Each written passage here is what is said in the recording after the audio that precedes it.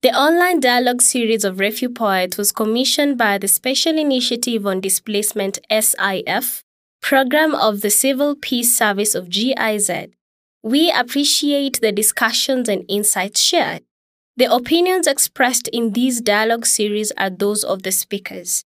They do not necessarily reflect the opinions or views of GIZ.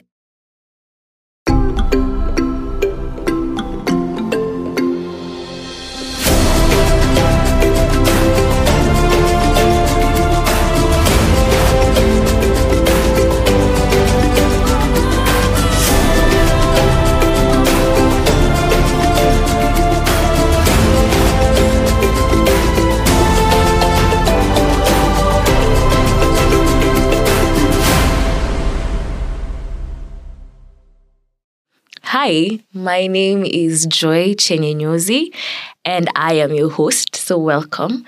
This podcast is part of a series, which is part of the RefuPoet series on Matters Refugees for 2021. And we are powered by GIZ and the Anika Initiative. This is our first set in this series of podcast, and our guests today are amazing people. We get to talk about matters mental health, mental wellness with reference to the refugees and the refugee situation as at now. So I would like to introduce my guests, and I will start with the lovely Rhoda. Hi. Hi, Joy. Thank you. My name is Rhoda Wagaki. I run as a director Suruvi Care for Caregivers. I have been a psychological counselor for about 14 years. In the 14 years, 5 have been dedicated to working with refugees. And that has actually been the reason for Suruvi Care for Caregivers, in that apart from working with the client who comes to you as a counselor, it is important that we look at their social support and how wholesome the support is. If the caregiver is not fine, then they are doing more harm than good to the client who's coming before you. So that is me, and I'm happy to be here. Thank you, Rhoda. We are excited to have you. My other guest is Bright. Karibu, Bright. Please introduce yourself. Thank you so much, Joy. My name is Bright Chitemi, and I'm the founder and executive director of Mental 360. Mental 360 is a youth-led, youth-focused organization that works to raise awareness on mental health and provide affordable and holistic care to persons going through mental health challenges. I'm really excited to be here to have this conversation about refugees. And it's really a good job that you're doing. I'm looking forward to having this conversation. Thank you. Thank you. I am so glad that you are able to be here and give insight to this conversation. We are super excited for that. And now, my third guest. Hi. Hi. Once again, thank you for having me over here. I go by the name Chol Matiop Chol, but mostly known by my stage name as a poet, K2. I'm a South Sudanese refugee from Kakuma, and I've been in the camp for the last 23 years onward. So I'm looking forward to getting into such a very sensitive topic to me and to my fellow people that relate to it. So thank you for having me. Thank you so much for being here. And thank you for being here as our guest. And so now we will get right into the issues. How different are mental health issues surrounding the refugee community as opposed to mental health issues in the host communities?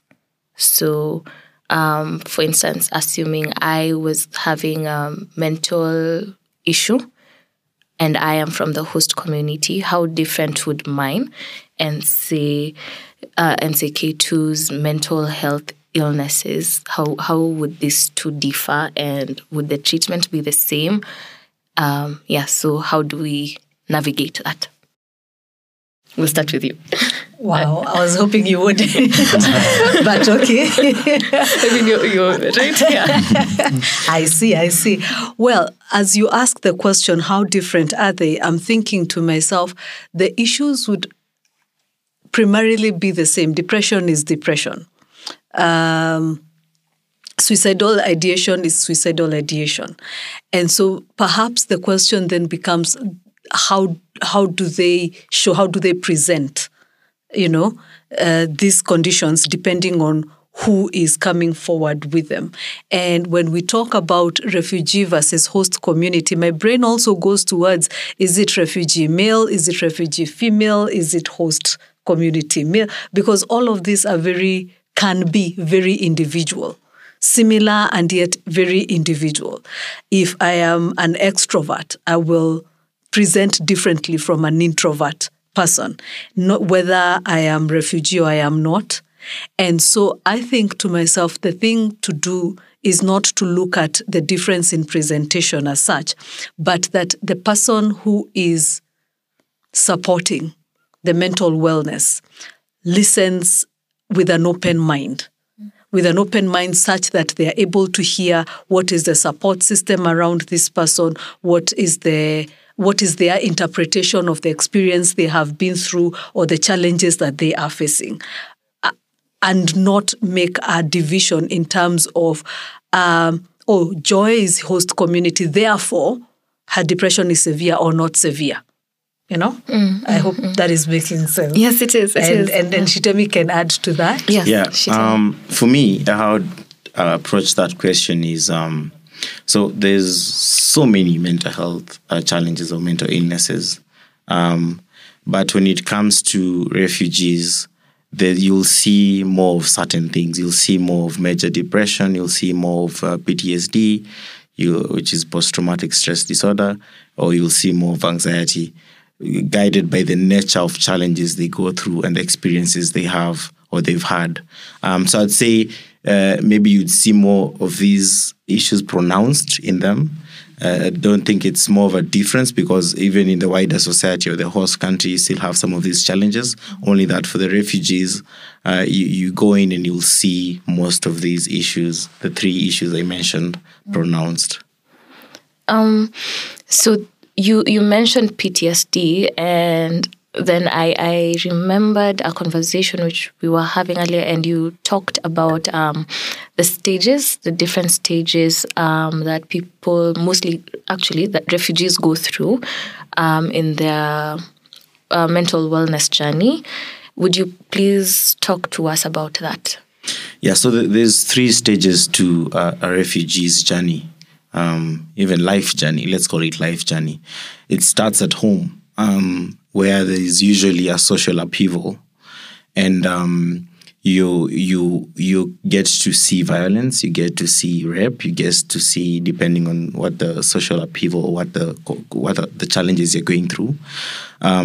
For some, you get to be separated from your families. So these are things that you experience at the onset of your journey. At the pre-flight process. And at that point, you make a decision then to run away because you're unable to live in that environment anymore. And then you become a refugee or an asylum seeker, then you have to run away from your home country. That alone, by virtue of leaving your home, is a traumatizing event in itself. So forget about all the things you've seen, all the violence, all the rape you've seen.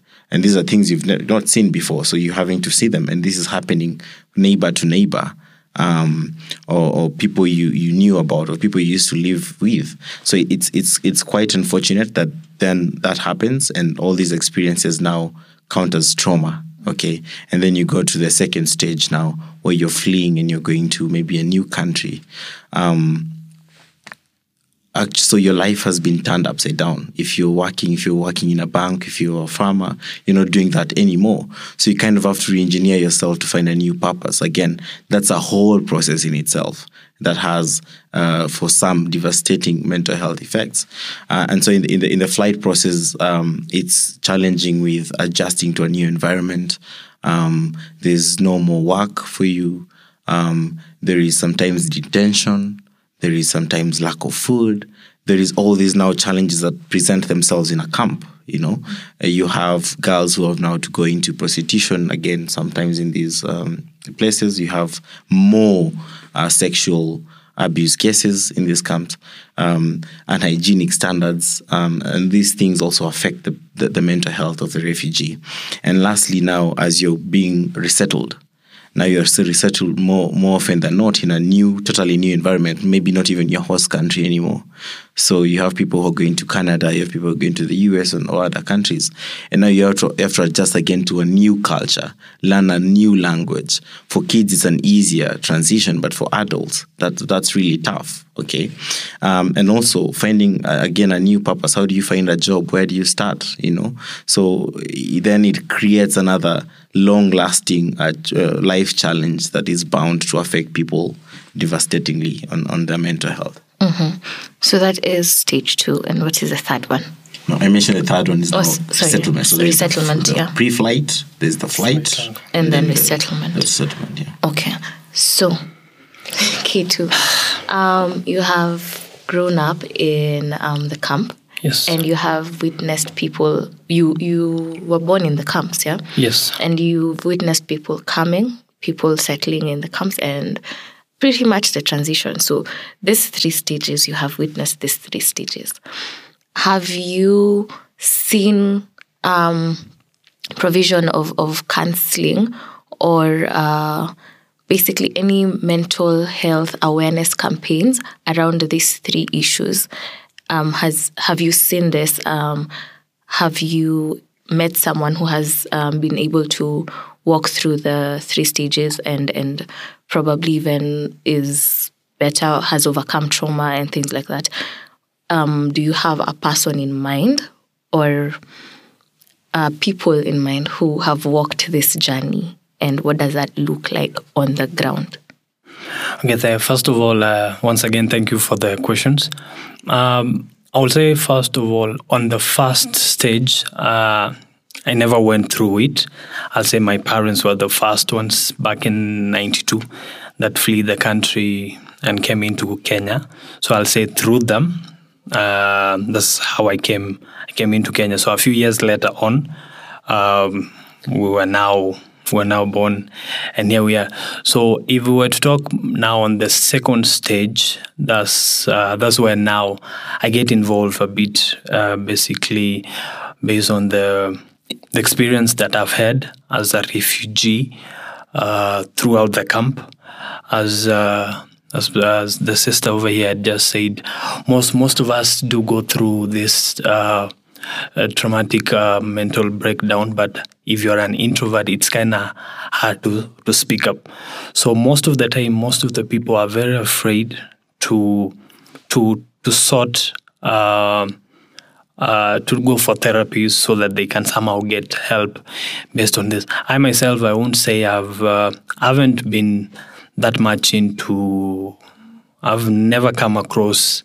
I personally. I've never been into that depression, but I know of friends. I know of relatives. Like an incident of. I'll give you a short incident that happened during my childhood. A friend of mine who had a sister of his. So the sister was in school, and since the sister was in school, high school, and someone from abroad came, said. Wanted to marry the sister. The person approached the sister, and then the sister was like, I'm still in school. I need to finish my studies. And after that, we can now talk about it. But the person was like, okay, since the lady does not want to understand, let me go directly to the parents. And he convinced them by providing a bit of money. So the parents called the lady into the room. They had to talk to her in a very harsh way, like, some of them even had to strip naked to show her this is the kind of body that you came in from, and now you want us to die in poverty. So out of whatever that happened, the lady had to accept, not because she wanted it, but so she told the parents, okay, I've accepted. The parents thought the lady was good. She could not speak up because the same people that are causing her the trauma are the same people that she's supposed to talk to. And if she even talks to them, they won't understand. So a few days later after the incident, it's so unfortunate that the lady went and committed suicide. She was a neighbor of mine. So she was found, she had went, threw herself into the river and she got drowned. And so that's one of the first case that I came through based on depression and all that happened after it. So what I will talk about, or what I will say about it, is that based on now talking about the kind of mental illness that kind of people have from different type of environmental, or do I say geographical areas, I'll say that if a person, let's say a person that is in the camp, and the person, let's say, who has flown to US, as he had said, he had friends who have gone to the US, the different type of mental illness that they have there, you'll find that in the camp, mostly the main thing that we always have as refugees is like, okay, so now I'm getting the ratio kind of food that I'm being given. What if it ends today? What's next for me? Where will the meal come from? Where will my children eat? And all those kind of things. If we come to now the one that has flown to the US, he or she has his own ways too. Let's say you find police brutality, racial profiling, all those kind of things that do happen that you've seen on the media. So I'll say they're all going through the same thing, but from different type of geographical areas. But personally, as a refugee, I'll say that the stages of going to therapy, they're not that much there. And if there is, maybe I'm not that aware of it, but most of the friends that I have around, none of them, they will prefer talking to their parents to bring them out of depression than going for therapy. Mm-hmm. So that's basically what I've come across. Yeah. Thank you. I mean, you've shared so much. Thank you. It's very enlightening. Now, Rhoda, while in the camps, what was your approach to ensuring that people actually get the help they need? I mean, K2 has talked about how people would rather speak to people they know, their parents. The incidents, the suicide incident, how did you handle this while in the camps? And given that you worked in both camps, actually, so how did you go about this? Getting people to come for therapy, a lot of community work, a lot of raising awareness. You will not go for treatment if you do not think you are unwell. If you have grown up thinking this is it, from any context. But if you have grown up thinking, well, girls in our community, we get up, we don't go to school, and then we get married off, and then that for you is reality. And you may not think of your feelings as they are, as unwholesomeness, right? So a lot of community forums, a lot of awareness and sensitization forums for people to be able to realize, oh, this is not normal. Oh, we can be helped. There's therapy for this. There's treatment for this. This is what is required. In the case of violations, just again, raising awareness to say, listen, this is the pathway. This is how the cycle of reporting. You go to the police, this is what you expect to find. You go to the hospital, this is what you expect to do. If there has been, it's a sexual violation, do not shower, do not do this. A lot of community awareness forums needed to happen and are still happening. Working with religious leaders, working with women, working with the men separately and together. Working with the people in authority, like the area chiefs and the headmen and all of that, to put word out there that, listen, yes, there's the concerns about food, there's the concern about housing, there are all those concerns, but as well, there are these other concerns, and there is treatment for it, there is support for it, there is help for it. That remains necessary, remains key.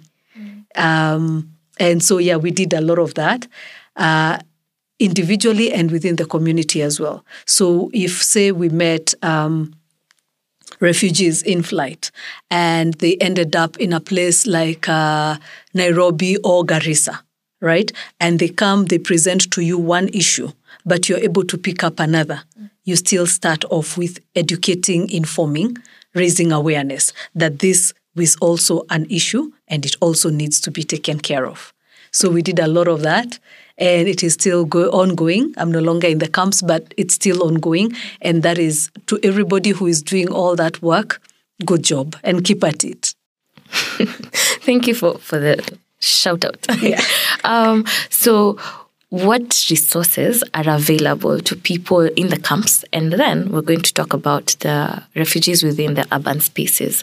So I'm going to start with you, Bright. Just talk to us about the resources, clinics, maybe access to professional help for refugees within inside the camps and within the urban setups. And then we will come to you. Yeah, so I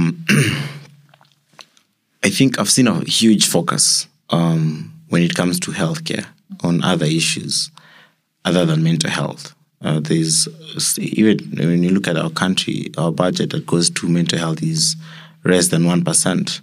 Okay, so when it comes to refugees, that goes even lower. A lot of interventions and programs in refugees focus on most other issues other than mental health, so it's still very low. But when it comes to support of people in these camps, even therapy for them has to be contextualized. It can't be the therapy that you and I will go to. It has to be a communal approach, like she was mentioning about doing, these community awareness projects. Even for trauma, how do you have then the trauma healing in a communal setup? Because when it comes to mental health, there is something called generational trauma. So your parents, for example, in K2's case, his parents went through challenges and he was born in a camp. But these challenges can be manifesting in their lives and being passed down to the child who had nothing to do with what happened in South Sudan, for instance. So if your parent is now going through PTSD and maybe is abusing drugs and is violent, you see, that passes down to you. You don't know the genesis, but you inherit that trauma because you pass it down to your children also. You pick up those behaviors and you think it's normal. And so, again, that's why we need that collective healing where we trace it back to where it started and people understand that this is not the way things are supposed to be. Yeah, because it's very easy for someone to say, okay, this is my new normal and this is the way it is for me. And it happens to a lot of sexual abuse victims who then just learn to cope and live in that environment. So you need that communal support. So I'd love to see, I haven't seen it yet, I'd love to see more investment in mental health for refugees, more context being applied to the challenges they're going through, even in their approach for their healing. And for us as an organization, we are looking to get into that. And of course, there's challenges that I'm sure you'll mention that are developing with the closure of camps and repatriation and all that. But we are hoping to get involved and also find ways to help the situation, because it's not going to be one person, one entity. It has to be the whole society coming in to support each other to take care of this problem. Uh-huh. I was just nodding at what he's saying. Yeah. And I was thinking to myself as Shitemi was talking that apart from, at the policy level, I think even at an individual level, we need to think of mental health as a thing. In the same way you think about physical health. So when you cough, you think, antibiotics or cough syrup or something. That when people start struggling with their thought processes, or you see another struggling, with their emotional wellness, and sometimes we wonder, I think people do wonder, how do I know this is wholeness and this is not wholeness? There are reactions that people have to things, and you think to yourself, oh, that's a bit off, right? Sometimes we give them cute labels where we say, Shitemi is extra, and it sounds like it's a thing. Yeah. But really, the minute you start to raise an eyebrow about another person, Google it, think about it, talk to somebody about it, see if you can help Shitemi access support, And if we don't think of mental health as as a thing beyond our wholeness, general wholeness, then we will start to have mental health conversations as regular, in part of all these other healthcare concerns that we are having, as opposed to an appendix that is added to conversations. Whether in the refugee world, whether in the host community, we need to have these conversations so that then we start to see the relevance of a budget allocation. We start to see the relevance of support systems from bottom up and up bottom, trickling down. That even within family setups or community setups, we are talking about, it is not tabia mbaya for someone to defile a child or to rape a lady or a man, for that matter, right? And we start to look at having that conversation beyond go to court and go back home, go to the police and go back home. We think wider about it, all the way to the perpetrator. Why are they doing these things? Not to excuse, but why are they doing these things? Like he has talked about community healing. There are things that become more pronounced where there is trauma. And so the PTSD will look a certain way. And so if we just take people to the police station and to jail, we are not healing anybody. Yeah. Yes. So the two of you have talked about solutions at the policy level, solutions at the individual level, which you have just offered. And the two of you, again, have collectively given insight on solutions on a communal level. So we're talking a lot about destigmatization. So now, how do we contextualize this conversation into the camps specifically? So in the setup of, say, Kakuma, say, Dadaab, how do we contextualize the conversation on destigmatization of mental health issues? How do we personalize these issues such that I feel like I am included in whatever conversation is going on here? And I would like the two of you to point us in that direction, and then K2 to maybe ground it for us and kind of tell us what it would look like for you to have access.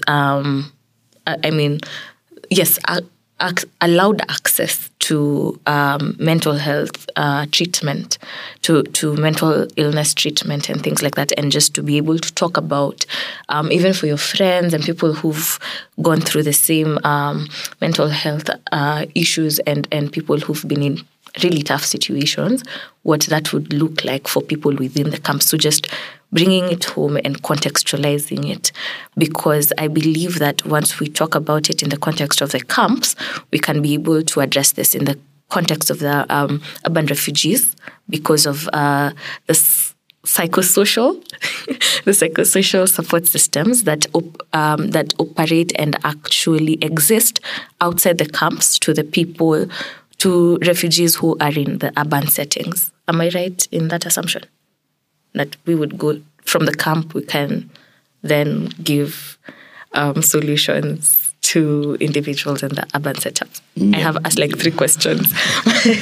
That's a lot of questions. Yeah. So first of all, I'd love to start by saying there's actually no health without mental health. And I'm saying that because if you look at the numbers, and these are scientific numbers, 40% of the people who go to the health centers actually do have mental health issues. These physical ailments are emanating from mental health issues, only that they don't know.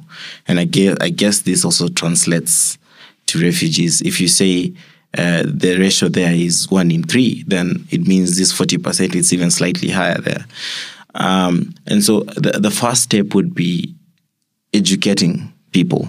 Yeah, because like she mentioned earlier, you don't know you have a problem unless someone educates you.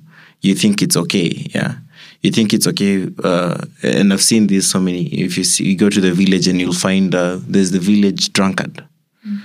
People say, it's just in kawaida, that family, they just do it, yeah. If you hear of a suicide in a family, I'm sure even if it happens in a refugee camp, you hear people say, it's just that family, until it hits you, then, it's also in our family. And it's kind of a casting. Maybe, that family is cast. But you don't ask yourself, maybe that girl was being abused. Yeah. Maybe that girl was forced to go into marriage. It would be deflected into other things. So the first step is to educate people. Okay. And this education doesn't have to be necessarily by professionals, okay, because you're already stretched, psychologists, psychiatrists, and all that. That's why I was talking about the community approach of even using stories, okay. Rape in itself is not acceptable in almost all cultures. We only accept it because we gang against it when it goes against us as men, for example. If my daughter is abused and I don't want that story to go out because it will embarrass my family, or because I'm being paid, okay? Deep inside, I know it's not a right thing. So how do we have conversations as a community, as the South Sudanese living in Kakuma, in the camp, come together, okay? Let's talk about what is the genesis of this problem? How did it start? How do we heal? How do we support each other moving forward? Is this an acceptable behavior? When you sit people down and they actually have discussions, you'll even hear that in our culture, this is how we used to handle rape issues. This was the process. Just that we're in this situation as refugees, maybe we're not able to do that, but this is how. So then the community collectively knows that is a social ill. We're not allowed to do that, okay? And if it's being done, I can speak about it, because the power structure sit down with the quote unquote survivors or victims and have an honest discussion, because the genesis of the problem is people never have these discussions at the family level, neither at the community level. So that's the beginning. And secondly, for me, I think the approach also of training as professionals, if you go into a community and you train, for example, you pick out in the camp leaders, youth leaders, or political leaders. I'm sure even there you have your own political system. They form naturally in any human settlement. You train these people on what good mental health looks like, or on what bad mental health looks like, and what are these issues. So these people who are seen or are looked up to in the community can be approached when certain issues are affecting the community. And then that speaks again to the honest conversations. And once the power structure are the people who are leading the conversation, then mental health issues will see less and less of these challenges. So training these peers, because I don't want to go sit in Dadaab or in Kakuma, because he doesn't really relate to me. That's why he said, I'd rather talk to my father about it than talk to you. But in most cases, it's that father who's the cause, so you can't even have that conversation. So how if you train people who you are relatable, to be empowered to start that healing process, that I think will go a long way into solving the problem. Thank you. I mean, you said such powerful stuff, Yani. I know, I don't even know what to add to that. but to cap that, yes, talk is therapy. Yeah. And when we just think about just that statement, talk is therapy. Easy example. We have normalized, or we are normalizing, I know there's still some resistance, but we are normalizing walking around in masks. How did that come across?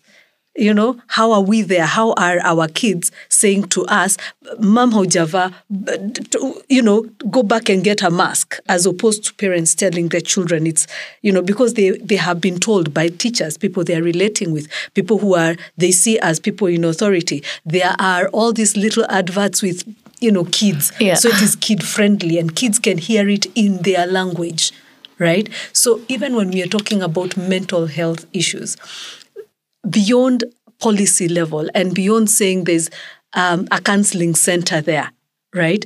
Let's talk about mental health a lot. Let's talk about it in different languages a lot. Let's talk about it in different contexts a lot. Let's not say, men don't talk, men need therapy. That excludes women, from the need for therapy, right? Because we have said men need right? therapy. Let's have conversations about children who are in school, how they need, children in boarding schools, how they need a counselor there. Let's talk about how people in workplaces need therapy there. Let's talk about people in the Juakali sector and where do they go. Let it be talked about a lot so that then we even know what people know and what they don't know. For as long as you're quiet, then I don't know if you're understanding or not understanding. Are you getting what I am saying? But let people talk so that then the other problem becomes demystifying or, filtering through the process of dissemination of information. But let's talk about mental health so that it is so normal. There's no room for stigmatization. There's no room for it. There are no taboo subjects around mental health. We do not isolate from you because you've started acting funny. We actually, come around you and support you to get treatment like we would if you had malaria. Yeah. So yes, talk is therapy and we need to have a lot more talk. A lot. My colleague has talked about, sorry, the name has just gone. Bright, yes, how could I forget Bright? Has talked about educating the young people. Very important. Because quite honestly, the older people are set in their ways. The younger people are more receptive. The younger people are taking over, they are reversing the roles. Even as they continue to grow, they'll be the ones to take care of their parents. Yes. So really, that thing we used to say, leaders of the future. And then we started saying the future is here. Well, the future is living and the other leaders people of need the to step future. up. Yes, we need to, the baton needs to be passed on. And let's have these conversations from a very young age. It doesn't have to be an older person's conversation. Let's talk to everybody, with everybody, in every language, a lot. And then once we've talked, we will figure out how to counter misinformation later. And information gaps. Yeah. Yes. But in the meantime, we need to have a conversation. Yeah, and just to add on that, the conversation, it's how we have the conversation. Can we contextualize it to the culture? For example, in the African systems, we use stories, right? And I'm sure even now we can say, if you talk about depression, if I go define depression or PTSD to someone who's lived in the campus, never go to school, it would be a very difficult thing. But if I go tell them my story about how I was going through this challenge and this is what I was doing, they'll say, that's also what my father does. Then they see the problem. Yeah. It's the power of storytelling. For example, and there's this book my son reads. It talks about elephants, where in the beginning there were black elephants and white elephants, and they had this difference where it was black and white, and they fought and fought and fought because that was the difference. And at the end of the day, they only remained the ones which ran to the forest in hiding. Let's call them now the refugees. They went to the forest. The others killed each other. Okay. And when they came out of the forest after several years, there was still the black. They had intermarried, and now they had gray elephants. Okay, now the children are gray. Yeah, but once they came out, then there started being wars about the big ear elephant and the small ear elephant. So human beings, understanding conflict. Then, if you break it down in such a simple story to people, then they start saying, "But what really is the point then? Why start fighting black and white and now you're fighting big and small ears?" So you understand what is the genesis of conflict and why is it important, So having those storytelling, the African folklore things, talking about personal experiences is going to help break down what mental health is to a lot of people. And to add again we shall just keep this going. To what Bright is talking about, we are now in the technological age. And I want to think, I hope this is, true to everybody, but we are getting past saying the internet is bad. Because thanks to COVID, now we are very dependent on the internet. Yeah. So access to applications beyond, applications that can highlight either through storytelling or through games or whatever, but can highlight mental health issues. Because this is a language that the younger people are understanding so easily. And there are all kinds of games going about. There are all kinds of apps when you go to Play Store, and if we were able to ever do that research, how many people have downloaded apps that talk of mental health issues versus have downloaded apps that have games or money, betting, or, stuff like that. And if we can make this something that people can think about, yes, on top of a Bible app, and or a Quran app, on top of a betting app, on top of a dictionary, let me also have a mental health app. There are channels where you can even get tele-counseling happening.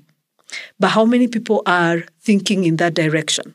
So back to that, let's have conversations. Let's have conversations in every language. Let's tell stories about them. Let's do all of these things and just exploit every channel there is to highlight the need to be aware of what's going on emotionally within you, mentally within you. Thank you. Anyway, before I get to your question, please jump I've had a in. lot. And lastly, what she had just said right now about using the internet as an advantage of settling this kind of mental illness. So there's a living testimony of a guy. He is a refugee. As we talk right now, he's in USA. So this guy flew from Kakuma and went to USA. After going to USA, the guy went and studied IT. So the guy came up with a system whereby a playing game that focused on things that refugees have gone through. So if you're a refugee, you can get into that game, play with it, how to handle things as a refugee. And it has helped a lot of guys. As we speak right now, this guy is he's being given some responsibilities in some certain organizations based on the game that he created. Since he's a victim, he has gone through this because he knows what it feels like to be a refugee at the same time with the mental illness. So he created that kind of game. And so whatever that you're saying really applies. It's happening. It's no longer an idea. So it's something that is really happening. What is the name of that app? Do you know? I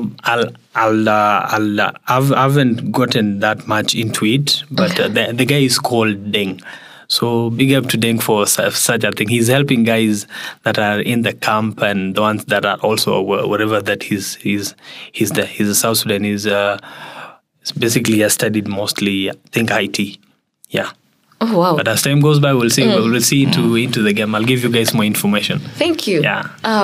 Now, because I have been writing these amazing points, and I would want you to first of all give us more insight, and then I can just read these ones out, and then probably move on to the next question. But there's so much knowledge here to be harnessed. It is incredible. Yeah. So, as he had said, they say knowledge is power. When I say power, it has the ability to solve so many things. And in the current generation we live in right now, the youth have a notion of once you're depressed, for you to let out, for you to somehow get rid of the depression for the time being, you get into drugs.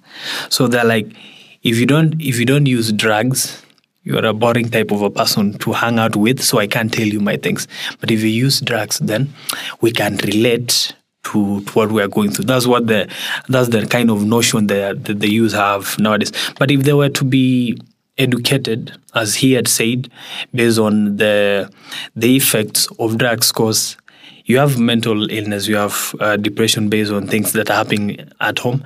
And then on that now, you add an additional of drugs, which makes it even worse. Okay, it will help you at the time being, get into your fantasy world, forget about it. But once it's gone, you're now sober. You still come back to the same place that you are. So if they were to be educated based on how these things are supposed to be handled, what depression really is, because some of them, as she had said, some of them are even unaware that they are into depression. They only think it's, maybe it's something that normally happens to a normal human being. But if they were educated based on what depression is, how to handle it, and who to go to, and how things had to be handled. Also on the side of not only the youth but also the parents who are the guardians to them, because as I had said earlier, most of them are caused by the guardians or the parents that are within. I'll take an example, let's say, of my parents, right? Right now, as we speak right now, back at home, economically and in terms of things are not good back at home. So if my parent, because it's not only the youth that have depression, we also have parents too. If my parents were to come from South Sudan with their own depression, that, okay, now here we are in the camp. So how do I raise these children in such an environment? And then I come up with things that are stressing her or him up. He or she may lose it, and he's like, I don't care anymore.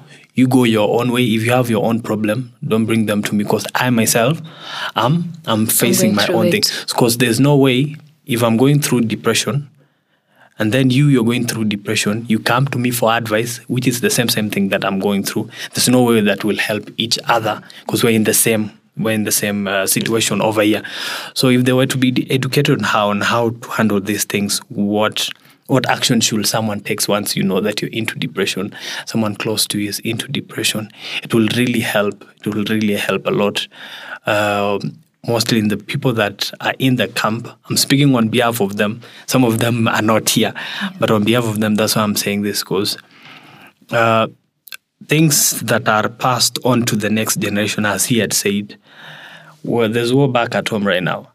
The current generation that is moving from home into the camp, the kind of mentality that they have right now is that, so this tribe is doing this to us, so in case I make it into power, I'll do the same to that tribe. So if no action is taken into this, they'll grow up with the same with that mentality of knowing this is the way to go, not knowing that that's not the way to go. But if they were to be educated, it will change a lot. Most of us, the next coming generation, won't ever live in the camp and will never call themselves refugees again. Because I'm not saying that it's bad to be a refugee, because nobody chose it. It's a situation we found ourselves in. So, but if such awareness, if people talk more of it, and people feel open to it, because most of the time you'll find in some communities, when such topics are brought up, mostly people turn tables. They don't want to talk about it. Maybe they're embarrassed to talk about it. Let's say, if I let out my inner shadow, I tell them that I had been abused, they'll laugh at me. They'll not look at me the same way they used to again. So let me keep it into myself. Not knowing that if you keep it, the same person who did it to you, since he knows, okay, so if he or she can't talk it out, so even if I do it again, he'll be afraid or she'll be afraid.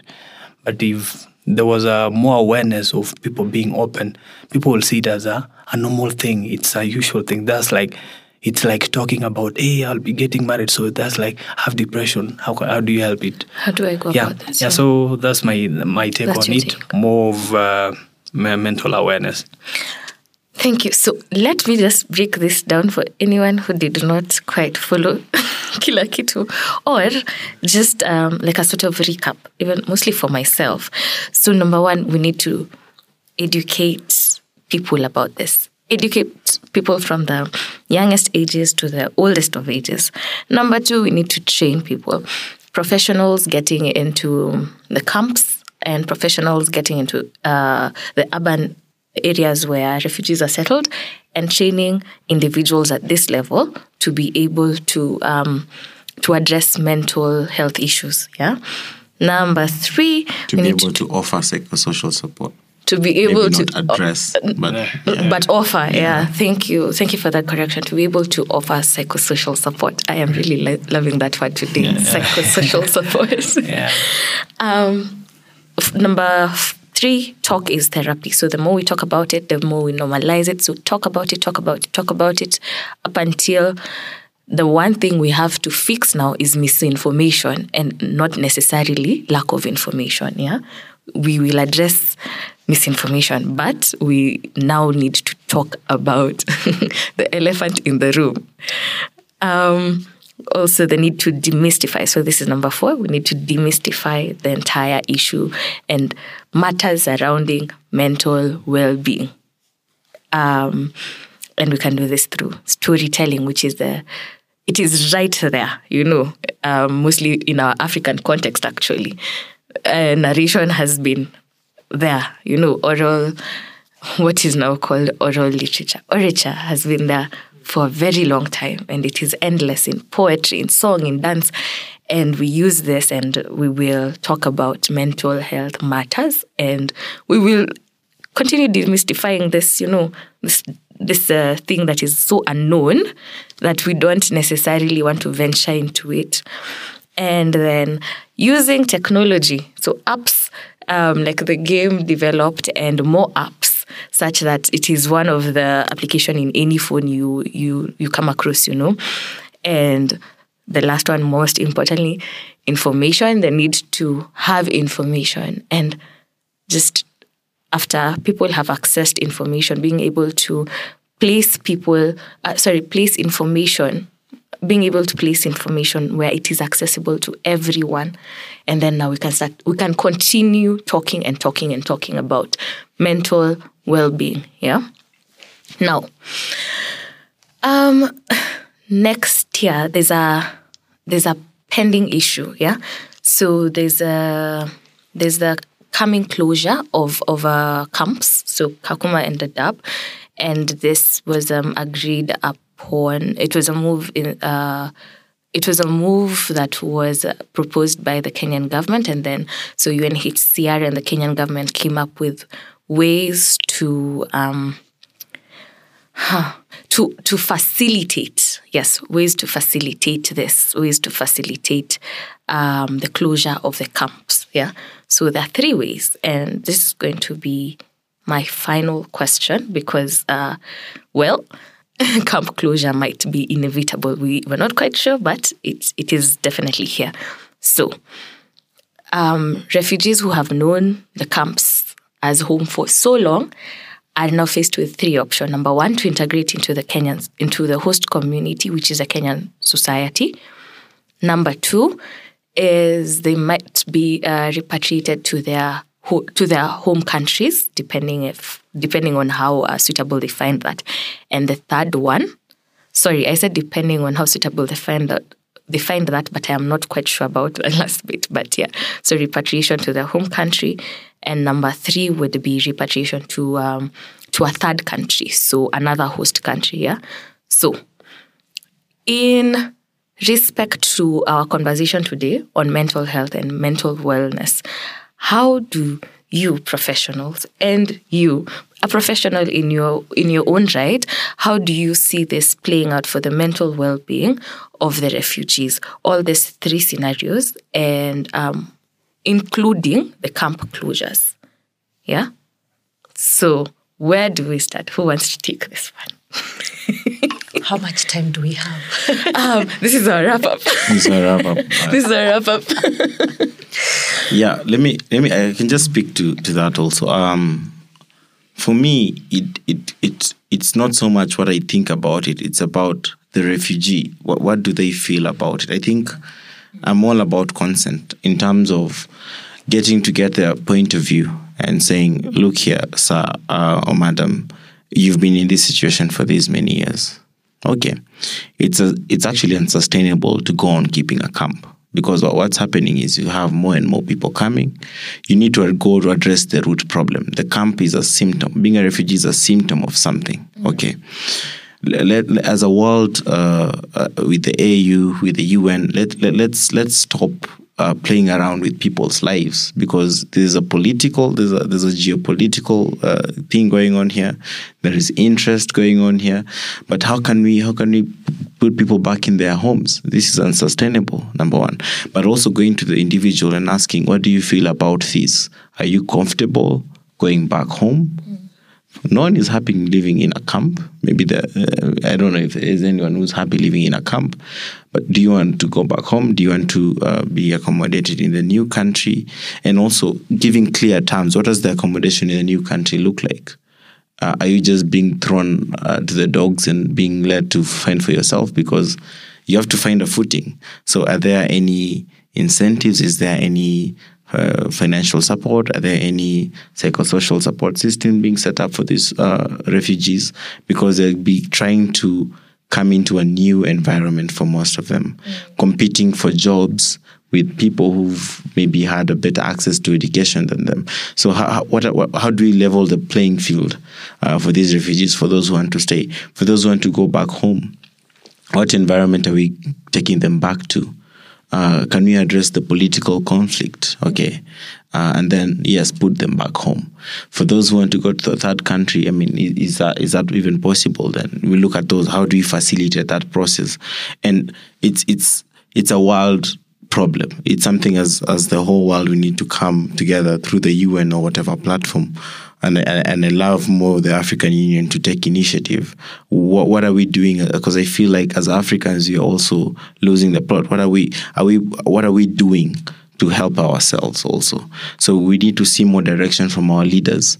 Unfortunately, I don't see that leadership, but we keep praying. And we hope that as we move, because they keep on saying we're the leaders of tomorrow, I hope we will be the leaders of tomorrow, because leadership is not just about position, but it's also about making decisions that are favorable to your people. Thank you for that. Thank you. You're sure there's something more to add? Do you need to add something? just to reiterate that the term refugee is a human being. Let's stop playing games. This is an actual human being. These are people who either now or in the future, maybe far future or near future, could easily turn around and influence who you are or how you live. Because who can contain the human potential? So today a refugee, tomorrow a world leader. From where are they going to be making decisions from? Is it from a point of retaliating? You just kicked us out, you didn't take care of us, you played games with us, and not just Kenya as a country, but like Shitemi has said, globally, these are human beings. Yeah. Yes, these are human beings. And now our face to the statistic. Anyway, so that's a very sensitive question. I personally, considering that as we speak on this topic right now, I have an entire family, mother, brothers, sisters, who are in the camp that we're talking about right now. I'll start by saying, they say East or West, home is the best. We've been in Kenya for the last 3 decades so far. 1990, that's when the contract came out. Refugees started coming in 1992. My parents being the first generation of the refugees that came into the camp. So with such a thing that has already come up right now, we can't rewind time, rewind it back to how things were good back in then, and then tell the leaders like, give us time or don't do this. It's something that has already been decided and it's happening. So from my point of view, as the victim here, Kakuma has been a home to most of us, not only South Sudanese. We've had Ethiopia. We have places that are named differently. If you go to Kakuma refugee camp now, there's a place called Somali. There's a place called Ethiopia. There's a place called Hong Kong. All the way from China into the camp. You see, so these are different kind of people from different countries living within. So I'll be wrong if I say, oh, we South Sudanese, we will suffer. No, I'm not only talking of my people, but I'm also talking of the people that were in the same condition with me. So it has been a home to most of us. Personally, I've lived there for more than 23 years. I know nothing much about my country. I've only been there for let's say twice. And it's been almost a decade right now since I last went back. So the thing here is, nobody has refused to go home. We can go home. But the question here is, do you ask yourself what caused them to flee their country into where they are? And if you're now telling them to get back into their country, whatever that chased them out, has it been solved? Or are they getting into it again? And if they get into it, where will they go again? So finding time as resettling will be a problem.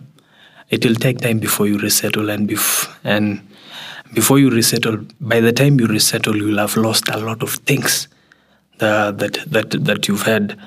And if we were to talk about going to other countries, okay, some of them are already there. But life over there is not what we think that the Western world is developed. So if we go to the Western world, life will be easier there. Once you reach there, you'll have to cope with the life over there. Not everything like the ones that we were being provided with in the camp. We're being given food, free water. There's no rental paying. You're just living. Now, if they go to the western side, it's the opposite of all this. You'll have to hustle for your own food, your rental, electricity bill. You have to have a job to feed your family. So, what I will tell the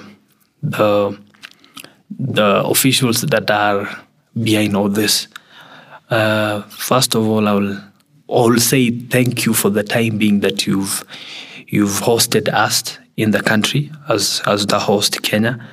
And if we are to leave today or tomorrow, I would like them to consider looking into the ways of helping us to have a life after that.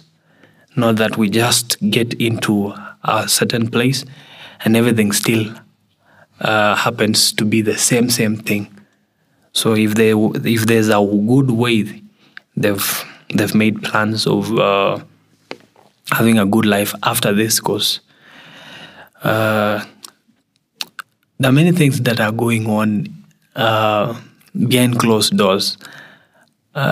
People are like, the camp is being closed, so they have their country, they'll have to go back.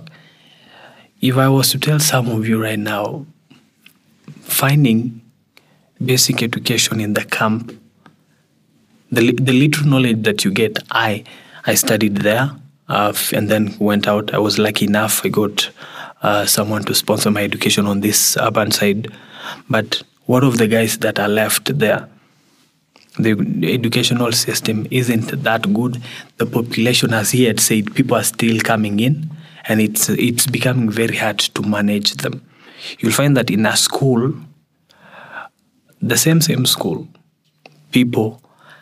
students, there's a timetable set aside that the students that learn from 7 a.m. to 12. Once you guys, it's 12, the entire school gets out, and then other students come in from 12 to 5, basically because of the kind of population. So now, make a calculation. All these students that, out of this small education that they've gotten, they've seen a future. at least have gotten basic education that I did not get when I was back at home. Where are they going to start once they go back to their places? You've like destroyed the kind of hope that they had about it. So it's not just an easy thing. It's not all about packing your things and going back. It's way bigger than what people think it is. And things need to be put into, that is hand in hand with our government and the current government and the government of other countries too. Because just moving a number of 500,000 plus, that's 500,000, isn't that easy. And some of us will even go and face criticism from our own people, like when we were fighting for the country, you guys were cowards, you ran into another country, now you're coming back. So you don't even belong here, get out, this. These are things that will happen. Nobody wants to talk about it, but honestly speaking, those are things that are waiting for us, be it back at home or within here. And even the most sensitive thing, people in the camp, okay, they'll close, but the people in the urban centers, the refugees over here, may think that the people in the urban centers, the refugees that have these flashy cars, that have good life, won't be affected. That's a lie. Because people like us right now, it's a daily thing. Every time that I come to town, there's only one thing that I'm always afraid of, because it's something that I go through every time I come to town. Police brutality. Because the camp will be closed. If they find you in town, you're interrogated. What are you doing? So since the camp has been closed, you're illegally in the country. You understand how they put all these things, false accusation. So the people in the urban centers will mostly be affected. And some of us even used to depend on the kind of food that was brought in the camp. Yeah, it's being transported by your own money from there into, and then we come and eat it here. So people think that we are buying our own food, not knowing in real sense some of us are surviving by because of the food in the camp that helps us here. Some of them, they come in and help their family members. So there's a lot to talk about. If we were to continue with this conversation, we'll go for hours. But I'm thankful that we have 11 episodes to explore the refugee situation in Kenya and matters affecting refugees. So we're going to definitely have an episode on education. We're going to have an episode on policy. We're going to have an episode on law. And really the aim of this podcast is to be able to humanize the refugee story, to humanize matters affecting individuals at various levels. And how can and even interrogate how can the Kenyan society integrate with the refugees? Because as Bright has said, as Rhoda has said, these are human beings. So I think I would like us to end at that note, that we need to remember that refugees are human beings who face the same mental issues as we all do, but in a heightened sense. No one chose to be a refugee. And that said, once there's access to information, access to resources, then refugees will also be able to get help that they need, to get the mental help that they need. And we need to talk some more about mental health, mental wellness, and the psychosocial support needed for the... You're in love with that word today. I learned it today. Okay. So I think I would like us to end it at that. And again, thank you so much for sharing such invaluable wisdom and for being amazing people and making this such fun. And to our guests, I hope you had fun and learned. And if you have any questions, there will be channels available for you to present your questions to us, and we shall be able to answer that. If you have any inquiries, feel free to contact us. We shall provide the channels for that as well. And I hope to see you and another person who will have told about this episode and the other person and the other person. I hope to see you guys next time. And thank you. Thank you. Thank you. Thank you.